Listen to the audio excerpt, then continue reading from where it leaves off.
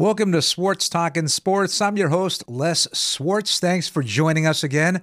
I hope everyone had a great Thanksgiving holiday. I know I did. We got a real special show for you tonight. We got a treat. We've got in the house, Benny the Book is back, ladies and gentlemen. He'll be joining us through the entire show. And our special guest for this evening, former Florida A&M great quarterback, Al Chester Sr. His son also played QB for the Rattlers, but we certainly we want to make sure that everyone knows it's Al Chester Sr., the guy who quarterbacked a national championship team back in 1978. We'll talk a little bit about that. So tonight's show, we have a live chat going on, so hopefully whoever's logging in and joining us tonight, please ask questions of Al, myself, Benny. We'll answer them throughout the show. Our amazing chat girl, Joni, is back on location, and she'll be asking those questions. We'll be answering them. Also, you can find our show on Spotify and Google Podcasts, and please hit that subscribe button. We're gaining subscribers every day. We're hitting a record. If we can get a couple more, we can eclipse our all-time records. So obviously, it's huge for us. Comment. Let us know how you like the show. You tell us what direction you want the show to go. That's the direction we're going to go in. So, without further ado, let's bring on Benny the Book and our special guest, Al Chester Sr. Hey, guys. Hey, Les. How you doing? Hi, Les. How you doing? I'm doing great. Benny, thanks for being back with us. And Al, great pleasure to have you on the show. We have to thank our mutual friend, Vince Coleman, for getting you on here tonight. Well, I tell you what, Vince is a special friend, always has been, a tremendous athlete. And I'm glad to be here, and I'm excited about a great show. All right. Well, a special shout out to Vince. Hope he's watching in San Diego. So I want to get right to it. Where you grew up in the Jacksonville area, Jacksonville, Florida. When you were a kid growing up, before you got into organized ball in high school and things, you're 8, 9, 10 years old. You're playing with your buddies in the backyard, or you're going to the local high school field. Who did you like? What kind of game did you emulate? Did you pattern your game after a specific player? Were you always a quarterback? Did you always want to play quarterback? Well, I tell you what, I was always a big Bob Hayes fan, and because he was from Jacksonville and the fastest guy in the world. Bullet Bob Hayes? Lived right around the corner. Yeah, he lived right around the corner from me. So, I mean, if I played receiver, I wanted to be Bob Hayes. But I had several guys that I watched play quarterback, to include Elridge Dickey from Tennessee State, Joe Gillum from Tennessee State, Condridge Holloway, who played at Tennessee, Eddie Mashan, who played at Georgia Tech, and Shaq Harris at Grambling. And then in my neck of the woods, there were two guys that I admired, Don Gaffney, who played at the University of Florida, and Terry LeCount, who played at the University of Florida. So, I mean, I had an array of guys that I patterned my game after and tried to take a little bit of what they did and try to fine-tune my game as I progressed in my little quarterback history. You named some amazing players, and I know that we had spoken earlier. You said in your neck of the woods you also had amazing players that went on to the pros and had amazing success, such as Harold Carmichael, the 6'8" giant who played with the Eagles. I think he's a Hall of Famer now. You had Kenny Burrow, 00, played with the Houston Oilers, I believe. So you had some great players in that area. Hey, we had a chance to work out with those guys. They would come home during the off season. Ken Riley, who's not from Jacksonville, he's actually from Bartow. He would come home during the off season, and a lot of myself and a lot of young guys would go out, work out with those guys: Carmichael, Randy Allen, David Thomas, Terry LeCount, the Gaffney brothers, and you learned a lot by just rubbing shoulders with those guys. I got a chance to throw a post route to Harold Carmichael as a 7th grader. And man, that was off the chart for me. I mean, because we watched him play on TV, and of course, Ken Riley was a defensive back. I got a chance to run patterns against him and learn a lot. And they were all gracious guys, and was willing to help all the young guys in Jacksonville. And as you know, we've had a boatload of guys come out of Jacksonville who've done tremendous things on the football field and baseball field around the country. Now you get into high school, obviously, you have tremendous success. In the recruiting process, was Florida A&M, and you notice here we got the Florida A&M Rattlers. We got it hanging here proudly.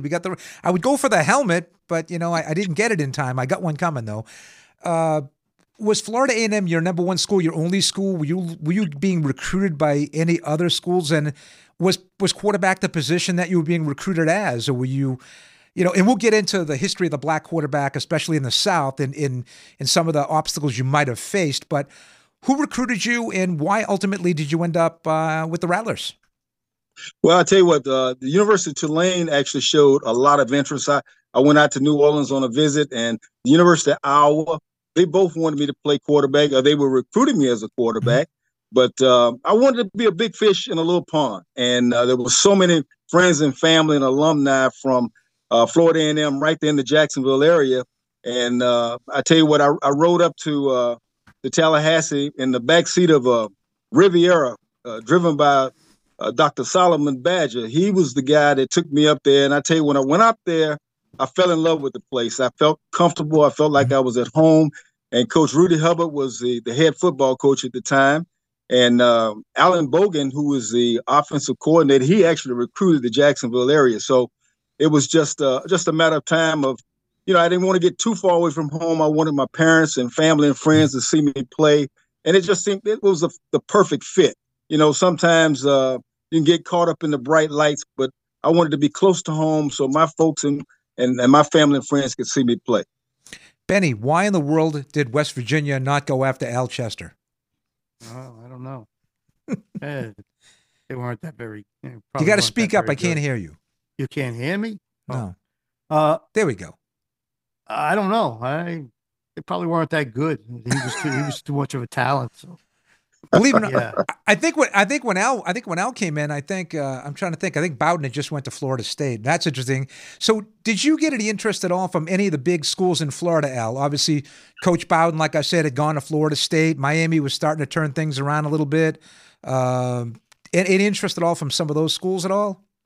Well, at the time, Don Gaffney was at Florida. He was getting ready to leave. Mm-hmm. He was a senior when I was a freshman. And of course, Terry LeCount was down there. So they had some quarterback action there. I did get correspondence from all the schools in Florida, to include Florida State. Bobby Bowden didn't come in until the year after my freshman year. But University of Miami got, of course, a boatload of letters. But again, wanted to be that big fish in a little pond. And I thought my best opportunity would be at Florida A&M. And if I had to do it all over again, Les, I'd do it the same way. Well, you had a tremendous career, and we're really going to focus on really the last 2 years at A&M, which were unbelievable. I mean, Ben and I were talking about it last night, 21-1 in 2 years. The lone loss to Tennessee State, which was a team that was stacked, and they had future pros on that team. But to go 21-1, won a Black National Championship, and then followed by a 1AA. And let's talk about that. So you go undefeated your junior year. Who do you beat in the Black National Championship that year? Who do you win it from? Well, actually, that's voted on for the most part in 77. We were the only undefeated team in the country. So we didn't actually play a championship game. We ran the table, went undefeated, and we only had about 3 seniors on that ball club. We were coming off a 6-3-2 year, my sophomore year, but we had a bunch of guys, and I tell you, I had some great teammates. We weren't a real big team, not super fast, a finesse team that believed in what Coach Hubbard was selling. And we bought it and had tremendous success with it. But in 77, we went undefeated, ran the table, and lost 3 guys as we got ready to roll back into that 78 football season. And that 78 season, I actually remember watching that championship game. And I think it was I know we talked about it. It was the temperatures were freezing cold. It was that out somewhere in East Texas or some crazy place? Where was that game? It was in the Pioneer Bowl in Wichita Falls, Texas. Wichita Falls, Texas. And I tell you what, the previous game against Jackson State, which was the semifinal game, it was cold, snowy type weather. We got out of that game and won that game 15-10, but we go out to Wichita Falls. The wind was blowing. What I remember, the folks were very hospitable. The countryside over there is real flat, but it was cold and very windy. Our punter punted the ball and went back over his head. Whoa. It was some challenges, man. I tell you, and played a great football team, and we were fortunate to come out of there with the victory.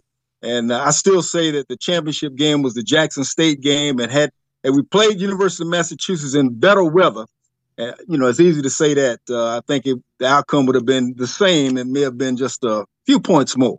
I was going to say, I think speed-wise, you guys had it all over the UMass Minutemen, and I have some UMass alum watching this game, so they might remember that game. But it seemed like watching that game, every time they kind of got close, you guys pulled away a little bit. And I know they scored late to make it look like it was closer than it was, but I agree with you. If the weather was good, the footing was better, I think you guys beat them by 3 touchdowns. And actually, I think that was the first game that we had played on turf as well. So, I mean, there was some obstacles there, but, great football teams find a way to win, and we believed in what we were doing. We didn't feel like we would beat you. It was just a matter of how bad we were going to beat you. We felt good about who we were, played with a lot of confidence, borderline cocky, if you will. But I tell you what, we had great players, great coaches. Salute Coach Hubbard and the staff. And I tell you what, it's ironic we're talking about this because 45 years ago was when we won that national championship. That's a lifetime, and a lot of my teammates have passed on. But I tell you what, I feel very fortunate to have had that opportunity. And again, I'll say it again, if I had to do it all over again, I'd do it the same way. And the amazing thing about that, Al, it's been 45 years. You're still, to date, the only HBCU school to win a national championship on the field in football. It's never been done. You guys were the only team to do it. And I hope, and I'll talk about this later on, that you guys will be recognized for that accomplishment. So great career at Florida A&M. You guys win, the inaugural 1AA national championship. You beat UMass. Now you're getting ready and maybe looking at the pros. So you're a senior. What's the talk like? Are you getting looked at right after school, or are you getting courted by any pro teams? What teams came into work you and some of your teammates out between then and the draft? Yeah, well, back then they didn't have the modern day combine like they have now. The teams would come in and work you out, get your measurables, and do all the things that you do. But the Cleveland Browns actually showed the most interest in me. They already had Brian Sight. The backup quarterback was a guy named David Mays. He actually played at Tennessee State. Texas Southern. He was a dentist and a great competitor. And I felt like they were going to give me some play. I really did. They took me to dinner. And then, of course, the night before the draft, I got calls from about 15 teams. And, of course, they want to know where you're going to be. Give me a telephone number, et cetera. I was actually interning in the public defender's office at the time, and they were gracious enough to give me the days off in hopes that I would get that phone call. Mm-hmm. Phone call never came. Jet Magazine did a story because they too felt like we had earned the opportunity, earned the shot based on what we've done. And you and I have talked offline. How do you measure the success of a quarterback? Mm-hmm. Do you measure it by wins and losses? Do you measure it by the number of touchdown passes that he throws? Do you number by the number of yards that he passed for? What's actually the measurable? And every year, the straw man for the NFL during that time, it changed. They were looking for the big 6'5" quarterback. Of course, I'm not 6'5", but we've won football games, and that's what I thought it was all about. And when you do everything you have to do, at least you feel like in your heart, you've done everything you can, and you feel like you earn and deserved an opportunity, and it doesn't come. It sets you back a little bit. And it was real challenging. I think that may have been the most hurt I've been in my life because I thought I'd done everything right, but it didn't materialize, and I ended up going to Canada for a couple of years and end up meeting some great guys, locker mates with Terry Metcalf up there in Toronto.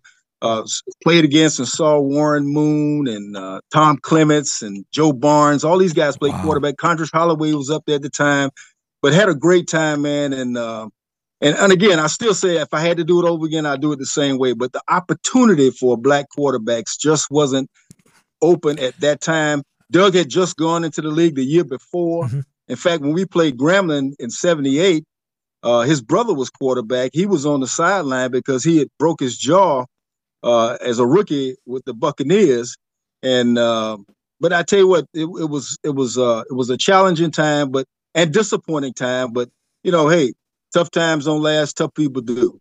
And you don't value a moment until it becomes a memory. And And so when I look back over everything, again, I keep saying this. If I had to do it over again, I'd do it the same way. Well, when you went to CFL, you played against one of Benny's heroes, Tom Clemens. Wasn't he a Tom Notre Dame Clemens, guy, yeah. Ben? Yes, he was a Notre Dame guy. Very good quarterback at Notre Dame. And that was a surprise that he wasn't picked by any pro teams to go, But hey, Warren Moon, that's an unbelievable story, because he was great at Washington.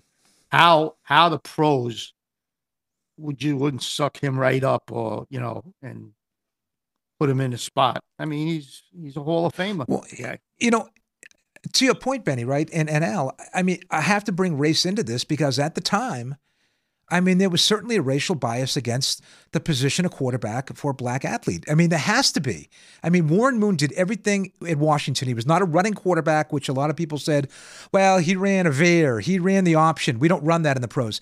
He basically quarterbacked a pro-style offense, a pro-set offense. 2 wide receivers, a tight end, split backs in Washington. 2 years, ultra successful, wins a Rose Bowl MVP, team MVP, all Pac-8 at the time. They were all Pac-8. How in the world does this guy not get a shot?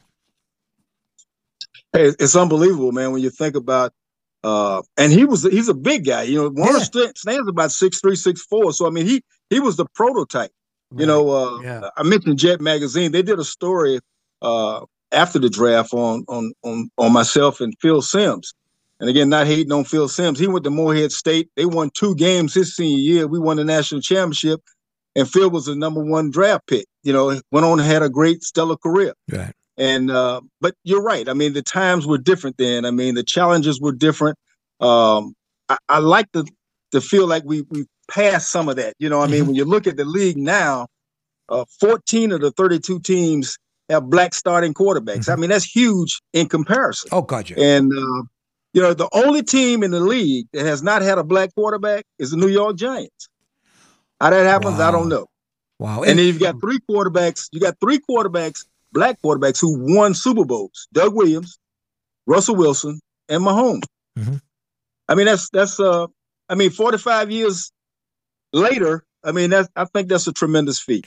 No, it is. And last year, we'll touch on this a little bit, but last year was the first time that 2 black quarterbacks faced each other. Jalen Hurts and Patrick Mahomes. So we're going to run one more thing, and we actually have some questions from our audience out there that they're going to ask of you, or maybe, who knows, maybe the last, Benny, why is he wearing a West Virginia hat with a turtleneck in North Carolina? I don't know. We'll come up with something. But the question was, and we talked about this today, too, because it's freezing. He played golf all day, Al. 45 degrees. Yeah, I played 27 today. But one of the questions, Al, that, we talked about the prototypical size of a quarterback. Now, back in the late 60s, okay, you had a guy that and you knew who he was, and the Raiders had drafted him in 1968 with a first-round pick, and they were in the AFL at the time, named Eldridge Dickey. He was a prototypical guy, big guy, had a big arm. But who in the world did the Raiders draft with the second-round pick but Ken Stabler? And then they ended up moving Dickey to tight end, where he kind of, that's not his game. He was a quarterback. Why didn't the Raiders give him more of a shot at quarterback? Well, you know what? That's the question, the $1 million question, because Eldridge Dickey was a tremendous talent. The stories I heard about this guy, I mean, when you come out and you warm up, quarterbacks have, you're throwing to one side of the line of scrimmage there, you're throwing to one line of receivers. Eldridge Dickey had 2 lines because he was ambidextrous. He could throw both left and right-handed. Then he was about 6'3". He could run, but had arm talent like you wouldn't believe. And actually, I think he beat Kenny Stabler out, but because he was a black quarterback, wasn't given that opportunity, and they moved in the tight end. And things didn't work out for him. But he was a guy that I thought had all the talent. He had everything, all the attributes, everything, the straw man that they were looking for, the size, the arm talent. He could run the football as well. I mean, he could do it all. And it's just unfortunate he didn't get that opportunity. But he's one of the guys that knocked on that door to create opportunities for the guys who are playing now. And you can't take that away from him. But Eldridge Dickey, super talent. If people don't know about him, they need to do some research on this guy. This guy was he was off the charts. I would think, and you can obviously answer this question, that back in that time, in the 60s, into the 70s, even into the early 80s, it was almost like if a quarterback that was black had the opportunity, it was pretty much a one-strike thing. It was like, okay, show me what you got, and if I don't see it today, you've blown your chance. I mean, they didn't have multiple chances to play with multiple teams and bounce around the league. It was like kind of a one-and-done situation. That's what it seemed Absolutely. like to me. I think you're right, Les, and I think Ray Charles can see that too, because that's exactly what it was. If you got your opportunity, and if you had a bad day, and we all have bad days, but if you didn't show up and show out when you got that opportunity, that second chance may not come, probably wasn't going to come, and if you're going to hang around, you're going to have to play someplace else. Ken Riley was a hell of a quarterback at FAMU. He goes to camp. I mean, he's the Russell Wilson of his time. He goes to camp, and they moved him to defensive back. Now, he's always been a quarterback. He lines up. There are 15 cornerbacks. Ken Riley picked off a quick out, and he's been playing cornerback ever since. And to this day, still top 5 in interceptions. I mean, and that's back when, they only played 14 games. And they didn't throw the ball nearly as much as they do now. Absolutely. Right. So, I mean, when you think about the opportunities, at the short windows that we had back then, and even shorter, the big thing is just getting an opportunity. Right. And that's all we ever ask for. Just give me a shot and give me a fair shot, and let's let it play out. Let's see how it plays out. Well, let's go. We do have some questions, so let's go for one question right now, and Joni is going to ask that question. All right, we've got a question from Michael, and I think it was prompted by an earlier conversation you and Al were having, Les. Al, why do you think the phone call never came? Well, you know what? I think that because of the state of the league at the time, that opportunities for black quarterbacks just weren't there. And I'm not sure. I wish I knew, because that would help me as I process. I mean, obviously I have to warm up to put my clothes on now, but I mean, back then I was ready to go and was ready based on what I had accomplished, felt like I deserved and earned an opportunity. It didn't come. Why it didn't come, I wish I knew that answer. I mean, that's $1 million question. Thanks for the question, Michael. Let's go to a second question. Okay. Tech for Fun asks, talent is only part of what makes a great team. What traits does the team have to win? Did you get that, Al? No, she needs to talk up just a little bit more for me. Talent is only part of what makes a great team. What traits does a team have to win besides just being talented? Well, it's a chemistry that a football team has. It's a special unit in chemistry. Every team is the direct reflection of their head coach. They take on the personality of their head coach. And it's a matter of everybody being on the same page, unity. They don't necessarily have to like each other off the field, but when you get between the lines, it's all about us and we. And we try to get it done that way. I mean, that's what it's all about in any sport. If you want to be successful, it's got to be unity. It's got to be trust, and obviously you got to have talent. But I mean that team concept, the team unity and trust is built, and that's what drives the train to success.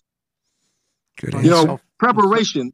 Victory loves preparation, and you got to have all of that. And I think that what we shared in 78 was a team, 77 and 78. We believed in what the coach was selling. And at the same time, there was a lot of trust and understanding and unity on that ball club, because I'm going to take care of this guy next to me. I'm going to do my job. And I remember being in the huddle a lot of times telling guys, now, if you're not going to get your guy, then get off the field, because I'm going down to score with or without you. And the guys understood that. And it became second tier. I mean, it was just automatic. We put that thing in automatic. And like I said, it wasn't a matter if we were going to win. It was a matter how bad we were going to beat you. That's confidence, and that's why you went 21-1 in those 2 years. So before we go to the third question real quick, I just want to let everyone know out there, the chat box is open, so keep them coming. Let's keep the chat coming. Let's keep the questions rolling.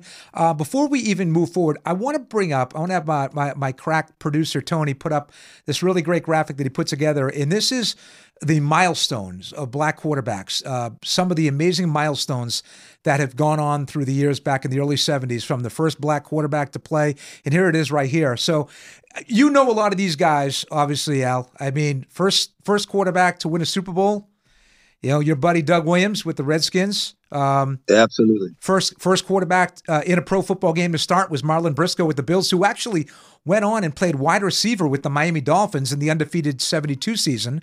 You know this gentleman very well as well. I mean, you know all these guys. I think Sandy Stevens was maybe the only guy that maybe a lot of people don't know, who was the first guy to win a national championship at Division I level with the University of Minnesota. Yeah, Sandy, I was 2 years old when Sandy did that, so I don't know him. I wasn't born.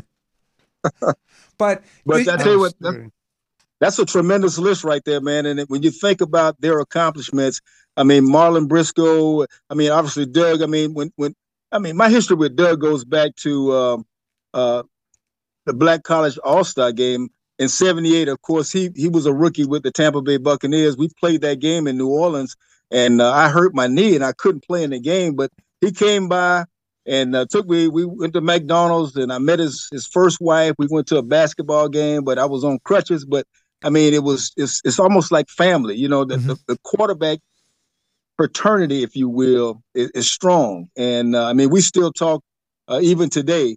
And even when my son was playing, he would call me and tell me about the things that he saw him do and so forth. And likewise with his son, who's now a coach with the New Orleans Saints. But Joe Gillum and Eddie Michan, Shaq Harris. I mean, when Shaq was here with the Jaguars, he and I had a chance to chat a little bit as well. So tremendous list right there, great accomplishments, and you can't beat that with a stick. No, we've got some great comments. People are popping up the comments, so keep them coming. A quarterback that I really wanted to get your take on, because this guy was uber talented. I mean, you want to talk about a buggy whip arm, a buggy whip arm who could throw the ball 70 yards on a dime, is Joe Gillum, who played with the Steelers. And a little known fact is the first year that the Steelers won their, in 1974, when they won their initial Super Bowl, the starting quarterback in game one was not Terry Bradshaw. Jefferson Street Joe Gillum had beat out Bradshaw, and he was the starting quarterback. So we actually have more questions too. This is great. All right, we're going to keep them coming. But your take on Joe Gillum and kind of what type of quarterback he was, and unfortunately, it didn't work out in Pittsburgh, and Bradshaw went on to a Hall of Fame career. But your impressions of Joe Gillum? Well, I tell you what, he came behind Elridge Dickey, and Joe Gillum was the gospel truth, man. I mean, this guy was he had the sweetest arm, and he threw a ball that you don't see all the time. I mean, I think Warren Moon throws the tightest spiral I've seen, but Joe Gillum could spin it, man. He could make it happen. He looked good doing it, and he had a lot of style with his play, and I think that's what I liked about him. I mean, he showcased his style. I mean, he was the guy wearing the long white socks and the white shoes, and he was the Broadway Joe, if you will, of his time. But I mean, the guy was a tremendous quarterback, and short of his indiscretions, if you will, I mean, I think he was probably amongst the best to ever do it. All right, and I remember him in number 17. You're right. He did. He looked the part, and his arm was fantastic. And it's just unfortunate. I know they played the Raiders in that first game, and they just got crushed. And Chuck Noll decided to go another way. It just didn't work out in that game in that season. But he did back up during the season, and he's got a Super Bowl ring with the Steelers in their initial Super Bowl run. But we're going to go to one more question, and then what I'm going to do is, because we've got a bunch backed up, we'll go to a commercial break. And then we're going to come back with more questions with Al. But let me get one more question in here. And Joni, let's bring up question number 3. All right. Listener Michael asks, do you have any resentment? Do you have any resentment, Al, at all towards the game? Or No, I tell you what, you know what? I think that, life is like a book. You move from one chapter to the next. Maybe. And my journey is the journey that was designed for me. I don't hold any resentment or grudges against anybody. Mm-hmm. What I do is I pull for the guys who are playing now. They always ask me, who's your favorite team? well, you show me where a black quarterback is. That's my favorite team. Wow. And if both are playing, I'm expecting and I'm pulling for both of them to play well. But in my heart, I'm way beyond that. I was hurt and disappointed back in the 70s when I didn't get the opportunity. But I realized quickly that, God has ordered my steps, and that just wasn't a journey for me. And I'm gonna ride this thing out with play the hand I've been dealt. I mean, that's all I can do. But I look forward to seeing young guys play and the guys who are playing now and enjoy watching them play. Well, the biggest thing, Al, and you've talked about it earlier today in the show is all you want is an opportunity, right? You just deserve the opportunity. You go in, you make the best of it. If it doesn't work out, whatever the situation is, hey, at least I got a shot, right? I just don't think it's fair if you're not giving that opportunity, right? You don't have that shot. You've got the potential, and you never had an opportunity to show it on the field. And I think that's a travesty because God knows how many players would have been back in the 70s or early 80s or 80s. Warren Moon, and he had a great career in Canada. And you saw him play in Canada. I think he won 5 Grey Cups in 6 years with the Edmonton Eskimos. But the bottom line is the guy deserved to go to the NFL. Day one. He should have been a first or second round draft pick as a quarterback. I mean, there's no debating that. And then he has to prove it, go to the NFL, and then comes back and puts up miraculous numbers with the Houston Oilers and goes to the Hall of Fame. I mean, why did he have to wait 6 years? Maybe that's a question we should ask Warren if we ever get him on the show. But I want to come back with more questions. If you can hang out with us for another 10 or 15 minutes. I'm there. Awesome. We got more questions with Al Chester. We got Benny the Book in the house. We'll be right back after this. Welcome back to Swartz Talking Sports. I'm Les Swartz. Great show. Loving it so far. We got Al Chester in the house. Al Chester Sr., not Junior. Former Florida A&M quarterback. Great national championship in 1978. 1AA over UMass. And Benny the Book. And we're going to go later on in the show. Benny's going to show us his picks for the upcoming college and pro game. Benny, 2-2 last week. Not a bad week. Benny, you're still up. Still up. I have a question for Al. Go ahead. I like. What do you think about Jalen Hurts? Because here was a guy that he's got the mental makeup. He's committed. He wants to improve his craft. He was thrown away so many, pushed aside so many times, but he had the attitude and the fortitude to just say, "Listen, I'm going to get an opportunity. I'm going to make the best of it." And I think he's an amazing quarterback for what he went through. I mean, sat down in the national championship game, and he didn't sit and pout. That's a problem with a lot of players. They're selfish. He's not a selfish. Like you said, what makes a great team?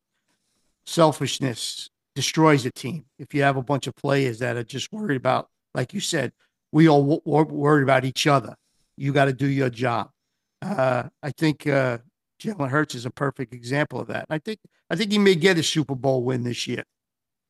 I tell you what, when you talk about competitor, he is the ultimate competitor. And like you said, I mean, he has some ups and downs, but he has the intestinal fortitude and the mental toughness to work through all of that. He just refused to be kept away, kept out. Right. I mean, he was going to be as great as he could push himself to be, and the opportunity was there for him, and he took advantage of those opportunities. He owned his passing skills. They talked about he couldn't throw the football as accurate as Tua in college, and then he worked on that, went to Oklahoma, lit it up over at Oklahoma, and of course, you see what he's doing in Philadelphia. He's getting a big check every Tuesday, and it's not because he's playing quarterback, it's because he's playing great quarterback. He's a great quarterback, and he's getting it done. A young guy who is he's about as tough as it comes, man. The guy played hurt the other night, and but I admire him, man, and I think you're gonna see a lot of Jalen Hurts in the days to come, years to come as well. And I agree. I think Super Bowl is right around the corner from him. He's that kind of competitor. That's the kind of drive you want. Guys like Jalen Hurts on your football team at every position. At every position. How about this? How about a Super Bowl winner this year and league MVP? Because right now, he's the front runner for the MVP. You're right. The guy has a first half against Buffalo. It wasn't working. His passes, it wasn't connecting with his receivers. He had a statistically bad half, comes back, lights it up in the second half, makes the plays. He's a playmaker. He makes those winning plays. He might, 3 or 4 passes in a row don't look good, but guess what? When it's 3rd down and 9 and they need the pass, he completes it. He makes that run. He's so dangerous with his feet. It's like you're covering these receivers forever, and the play breaks down, and he's gone, and he's tough to bring down. I'll tell you, Al and Benny, he's a big, big quarterback, and he can run, and he is not easy to take down one-on-one. No. Well, Les, I'm going to tell you one of the things that I've learned about him. He is a weightlifter, man. He may be one of the strongest guys on his football team. Mm-hmm. I think his father is a weight trainer. He does something with weights or bodybuilding or something, but his son has picked up that trait. And the reason part of his success is because the guy's in super shape and he's tremendously country strong, man. I tell you what, he's a tremendous athlete. Yeah, I remember seeing some clips when he was at Alabama in the weight room doing some squats. He was like squatting 600 pounds or something. Him and Derrick Henry were going at it to see who could break the record. And I'm like, for a quarterback to squat 600 plus pounds? Benny, I couldn't roll that with my car attached to it, okay? So that's pretty impressive stuff. Let's go to another question. Okay, we've got some great dialogue going on in the chat box. So I'm going to read some questions, but I also want to read some of the comments because they're very good. Yeah, we're going to read some comments. Joni, if you could just speak up a little bit. Oh, sorry. That's my fault. It's never your fault. Come on. All right. Gary asks, you have a great career background, Al. How did your background as a football player help shape your career? Well, I tell you what, it's interesting that you should say that because I was always taught that football is the game of life. You get knocked down, you have successes, you're going to lose. You got to learn how to work through all of that. In my second career, I was a federal agent with NCIS, and I did that for 22, 23 years, and had a chance to travel around the world and see the world and go places that I never would have under normal circumstances. And to that, I'm grateful for that. But I think that football allowed me, gave me the opportunity from a mindset standpoint to be able to work and adjust and check off, if you will, at the line of scrimmage when I got in situations where I was uncomfortable. I mean, and it's something that's just been a part of me from being organized, being taking care of business. I mean, the whole piece, the full gamut of what's expected of a football player, especially at quarterback, being prepared and preparing for the next opponent. I mean, that's how life is. I mean, I'm probably a little anal right now because I always think about what I've got to do the rest of this week. I mean, how's my day going to be tomorrow? And I haven't even got through today. But I mean, that's what life is all about. And I think that football is the game of life. And it teaches you all of those things, especially when it comes to winning and losing, bouncing back, getting hit, got to get back up, and being able to be successful and then be able to share that with others. Perseverance. Absolutely. Great question, Gary. And I know before we ask some more questions, Joni, I know there's some really good comments that I'm catching out of the corner of my eye. There's been some great comments. Maybe you can read a few of those? Yes, I would love to. Tech for Fun says, NFL is a business, and I wonder how many conversations happened in boardrooms saying, will America like a black quarterback? Let's not risk it. Basically, inherent racism. You know something? That's a great comment, and I think, you know something, Al, if I'm going to be honest, I would guarantee those conversations took place. There's no doubt in my mind they did. And they just try to cover him up, obviously, because no one wants to come out. And you see what happened with John Gruden, where behind the scenes, he was sending emails or something like that. And it got caught up and it went public. And he said some things that were not politically correct and it cost him his job. I would think that in the past, there was definitely conversations in the GMs and people who own the Redskins. Look how long it took to integrate the Redskins. Yeah. I mean, but you know what? If you look at the NFL is just a small microcosm of society. Mm-hmm. I mean, you can probably look in every element of society and you have some of the same kind of things going on, whether it's corporate America, whether it's professional sports, whether it's education, whether it's politics. I mean, it's the same kind of stuff goes on. Mm-hmm. Is it right? Is it fair? Will it ever be right? Will it ever be fair? I don't know. I don't think it will be. what you have to do is you got to persevere. You got to work through it and find a way to win. And that's what I was always taught. Find a way to win in spite of, and just dig in. I mean, you know, you feel like you've earned the opportunity and you deserve the shot, but sometimes it doesn't happen. So you can't tuck your tail and disappear. What you got to do is you got to redirect that energy and find something else to do and go win. Well, in the short time that I've known you, there's one word that I believe exemplifies you, and that is a winner on the field as well as off the field. So thank you, sir. Great comment there. Joni, how about another question? Another question. Great. Keep them coming. Keep them coming, folks. Yes. Gary asks, looking back at your football and work career, what advice would you give to your 20-year-old self? Ooh. To my 20-year-old self? Yeah, that's a good one. Well, you know what? Again, put God first in everything that you do, and continue to work hard. Just work hard. And I think that when you work hard, victory loves preparation. I think that you'll get where you need to be. Sometimes where you want to be is not where God wants you to be. And I think that's the key. And be humble and respectful, and keep things in the middle of the road, and things will happen. I think that what's for you, you're going to get.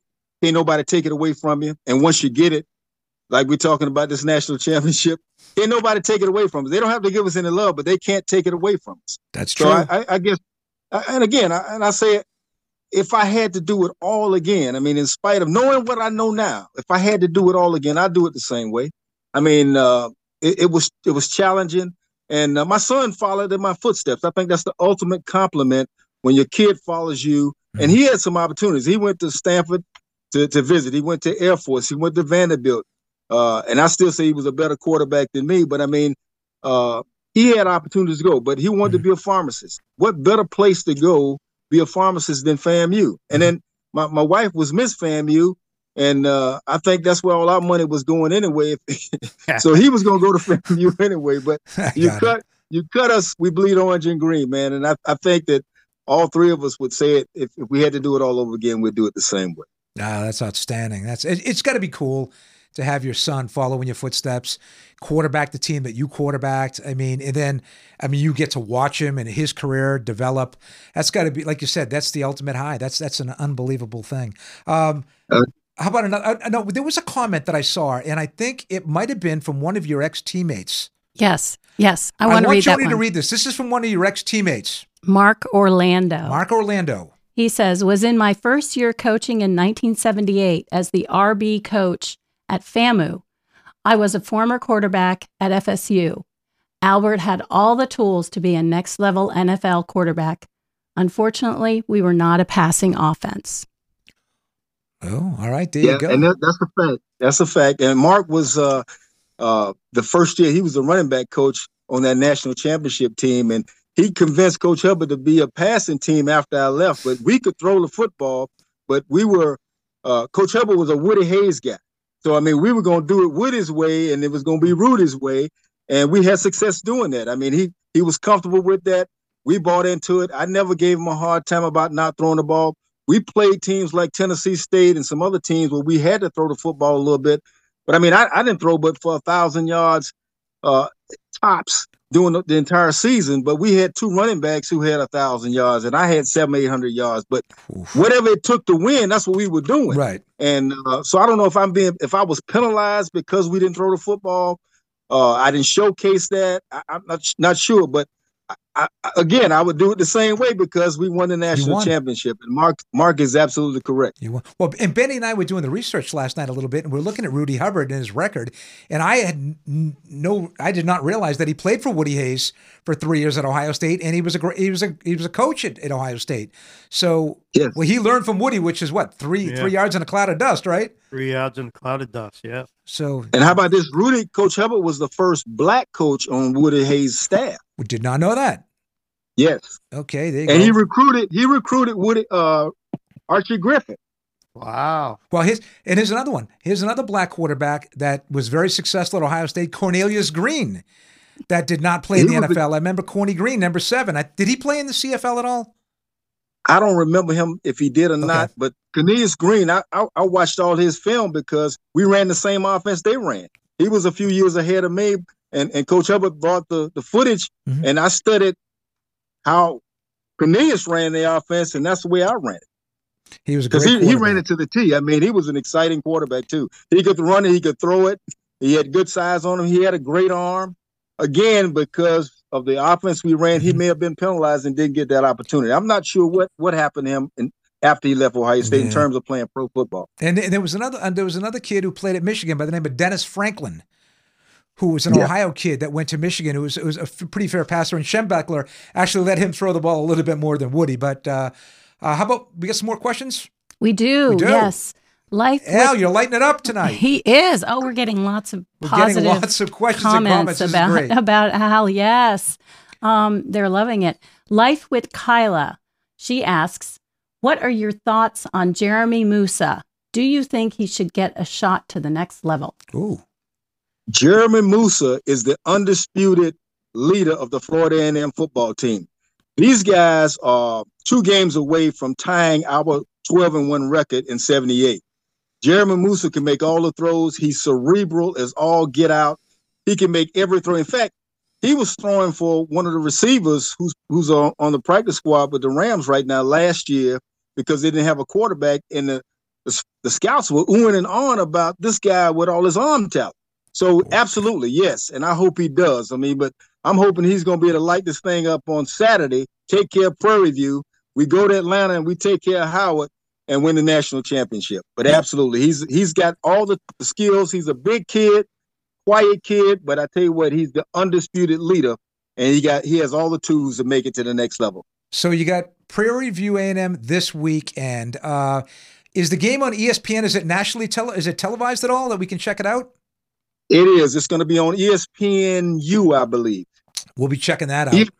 One of the ESPN channels, for sure. And then the winner. 4:00 kickoff on Saturday. And then the winner takes the SWAC title and, like you said, goes on to the Celebration Bowl to play Howard for a spot for the Black National Championship. So absolutely. That game will be played in Atlanta. And I can say this about Musa because I do the color commentating. I'm on the broadcast team for FAMU. Been doing it for several years now, and I watched this kid the last 2 years and watch his maturation process, and I like what I see. And I mean, he was the preseason offensive player selection for Offensive Player of the Year, and of course, he actually won that on yesterday, along with Coach Simmons as head coach as the Coach of the Year, and then Isaiah Major is the Defensive Player of the Year, and we had like 13 kids to make first and second team. So they got a great football team, man. I tell you, Coach Simmons is doing a tremendous job. I hope we can keep them around a little while. And people are wondering why if Florida A&M is in the SWAC championship, you just about said it right there. Before we move on to another question, I know Tony's going to put up some graphics. Now, this is interesting. This is the top 10. This was a list that was made up. I think I got it out of Ebony Magazine, but it was the top 10 HBCU players of all time, not necessarily quarterbacks, but HBCU players that transitioned from the college game to the NFL in their success from college, in both college and in the pro game. So I want to kind of get your take on some of these guys. Amazing graphics. Again, I don't know how Tony dug this up at the last minute, but outdid himself with this. But maybe go down the line, talk about a few of these guys that I know you know a lot of these guys personally. Hey, I tell you what, Jerry Rice, I mean, I don't have to say anything about him. The greatest receiver to ever play the game. Walter Payton played at Jackson State. His brother, Eddie, played with me up in Toronto. Tremendous football player. Don't have to say anything about him. Deacon Jones, I mean, he was been given credit for that hand slap, but I tell you, you're talking about a terror on the defensive line. Art Shell, one of the best offensive linemen to ever play the game. Jackie Slater and I played in a celebrity golf tournament back when several years ago. Will Lanier, I mean, he's the first black middle linebacker to play the game. I talked about Ken Riley. Ken Riley is the epitome of talent and class. I mean, we just named the field after Ken Riley at Florida A&M. I tell you what, he's a tremendous guy. I'm just so sorry he wasn't here to see his induction. Mel Blount, I mean, his son played at Florida A&M, but you're talking about one of the best cornerbacks to ever play the game. Mm-hmm. Steve McNair, man, I tell you what, the gospel truth. Big guy, big arm, and super talent. And, of course, Doug's a friend of mine. He can get it done. We already know first quarterback to win the Super Bowl. And I tell you what, he probably would have done it a lot earlier had Tampa Bay decided to give him that money while he was down at Tampa Bay. Outstanding list. I love the list too. And there were so many, I mean, in just doing the research for this show, Al, there's so many amazing black athletes coming out of HBCU schools that Hall of Famers, I think 37 total Hall of Famers. I mean, the list is crazy. The one thing I do want to go, and I know we have more questions. I know people are jumping out of their seats here to get questions. We're going to do that. But I looked at from the common draft era, which was 1969-70 when the AFL and NFL merged, all the way through last year. You look, the most HBCU school players drafted were about 69 and 68 back in 1969 and 70. That's how many players are drafted, 69 in one year, 68. But it's really dwindled down to the past, like the last 9 years, a total of maybe 13 players were picked. Last year, just one. Now, I definitely think that the draft going from 17 rounds to then 12 when when you were senior at Florida A&M, and now there's only 7, so obviously limits the number of players. But back then, what people have to understand, and you can talk to this, in the late 60s, early to mid 70s, a lot of these schools were just beginning integration, especially in the SEC and in the Southwest Conference, which is not even a conference anymore, but it's where Texas, Arkansas, and A&M played.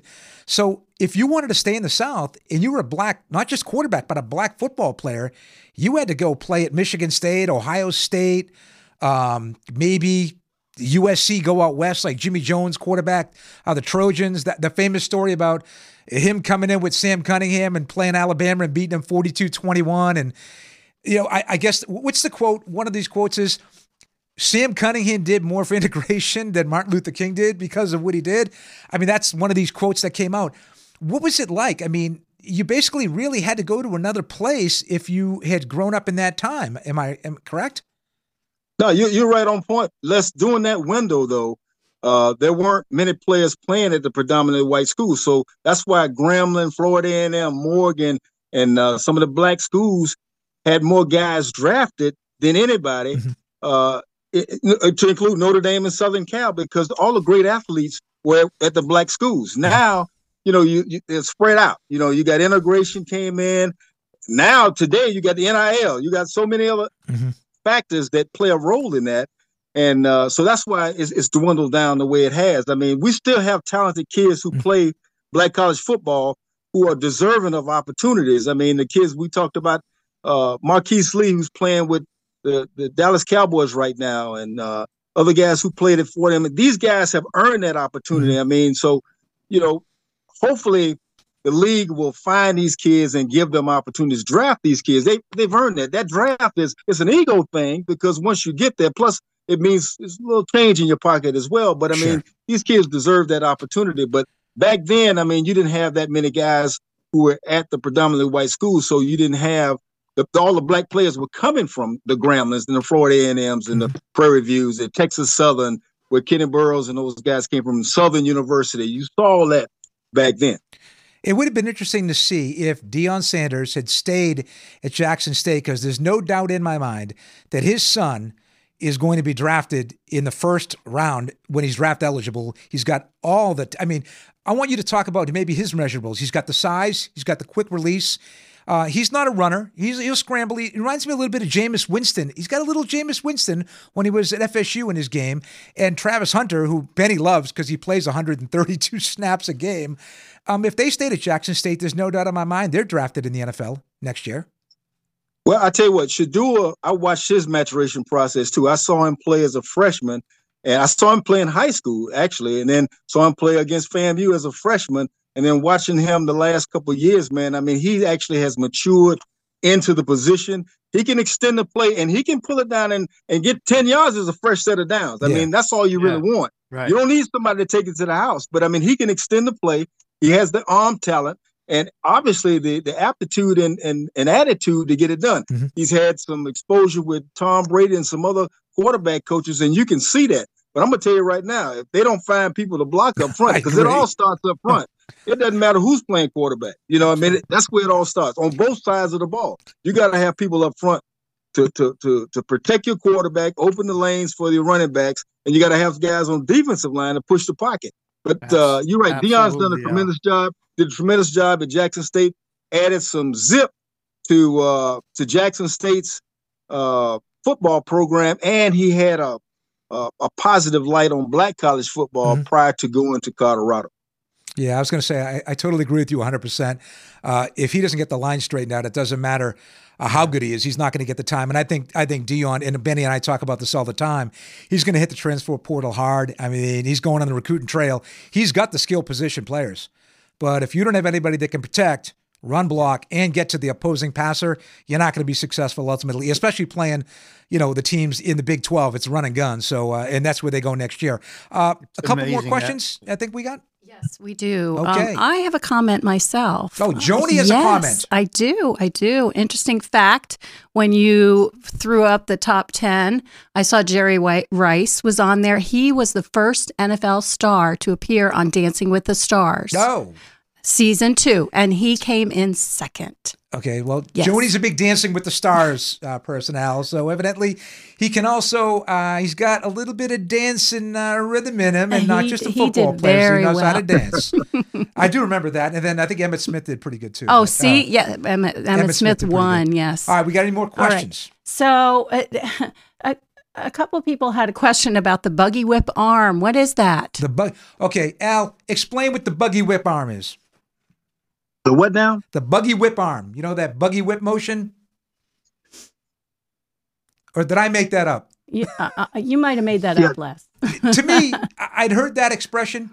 It's kind of like a long release, like Lamar Jackson. He's got that. I call it the buggy whip arm. It's kind of long, and he just kind of flings it like that. That's the way I was always.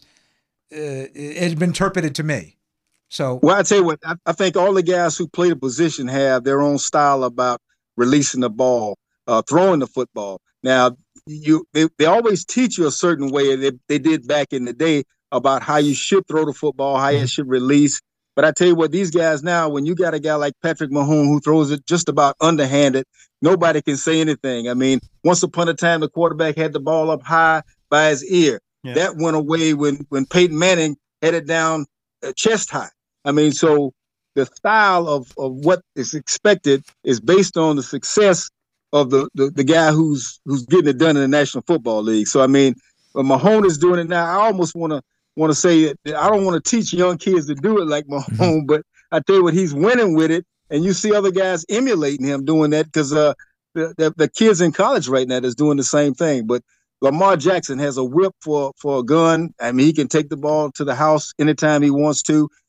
You got Russell Wilson, who's a mechanic. He's real.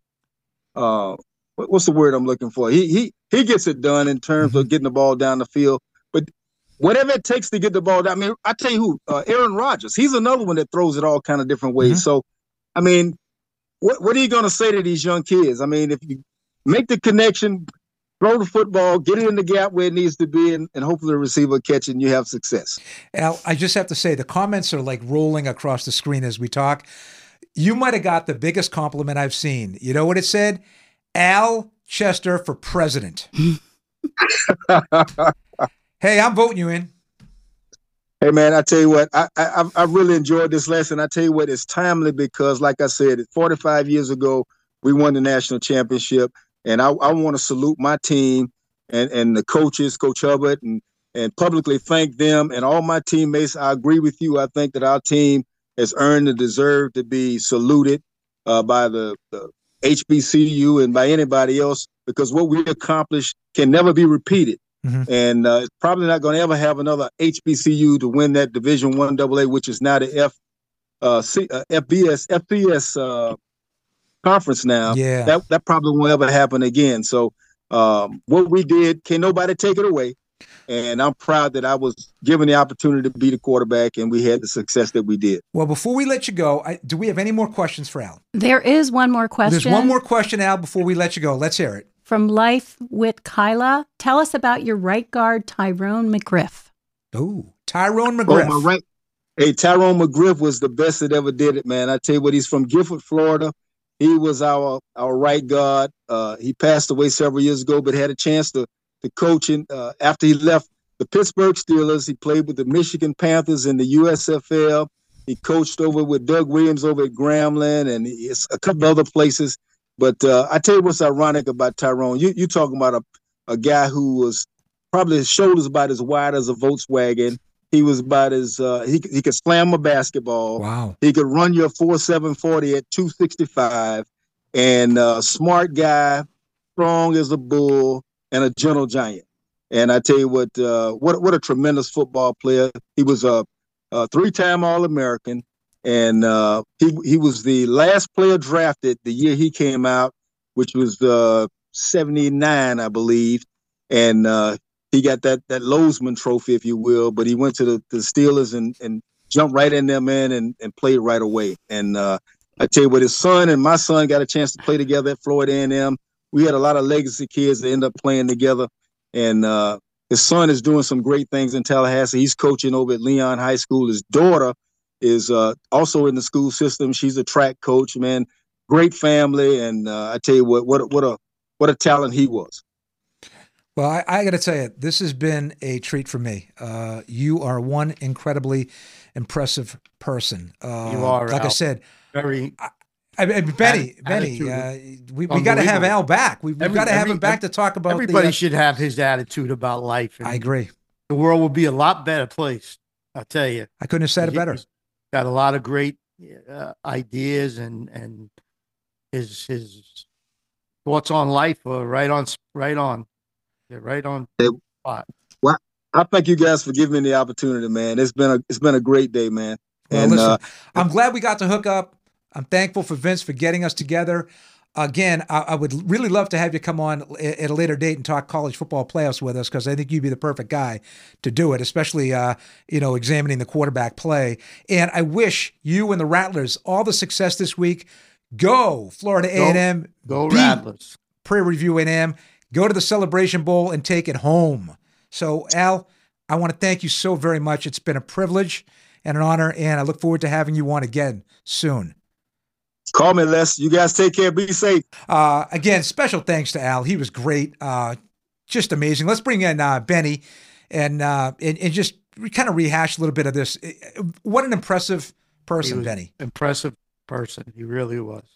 I love his stories. I mean, it was awesome.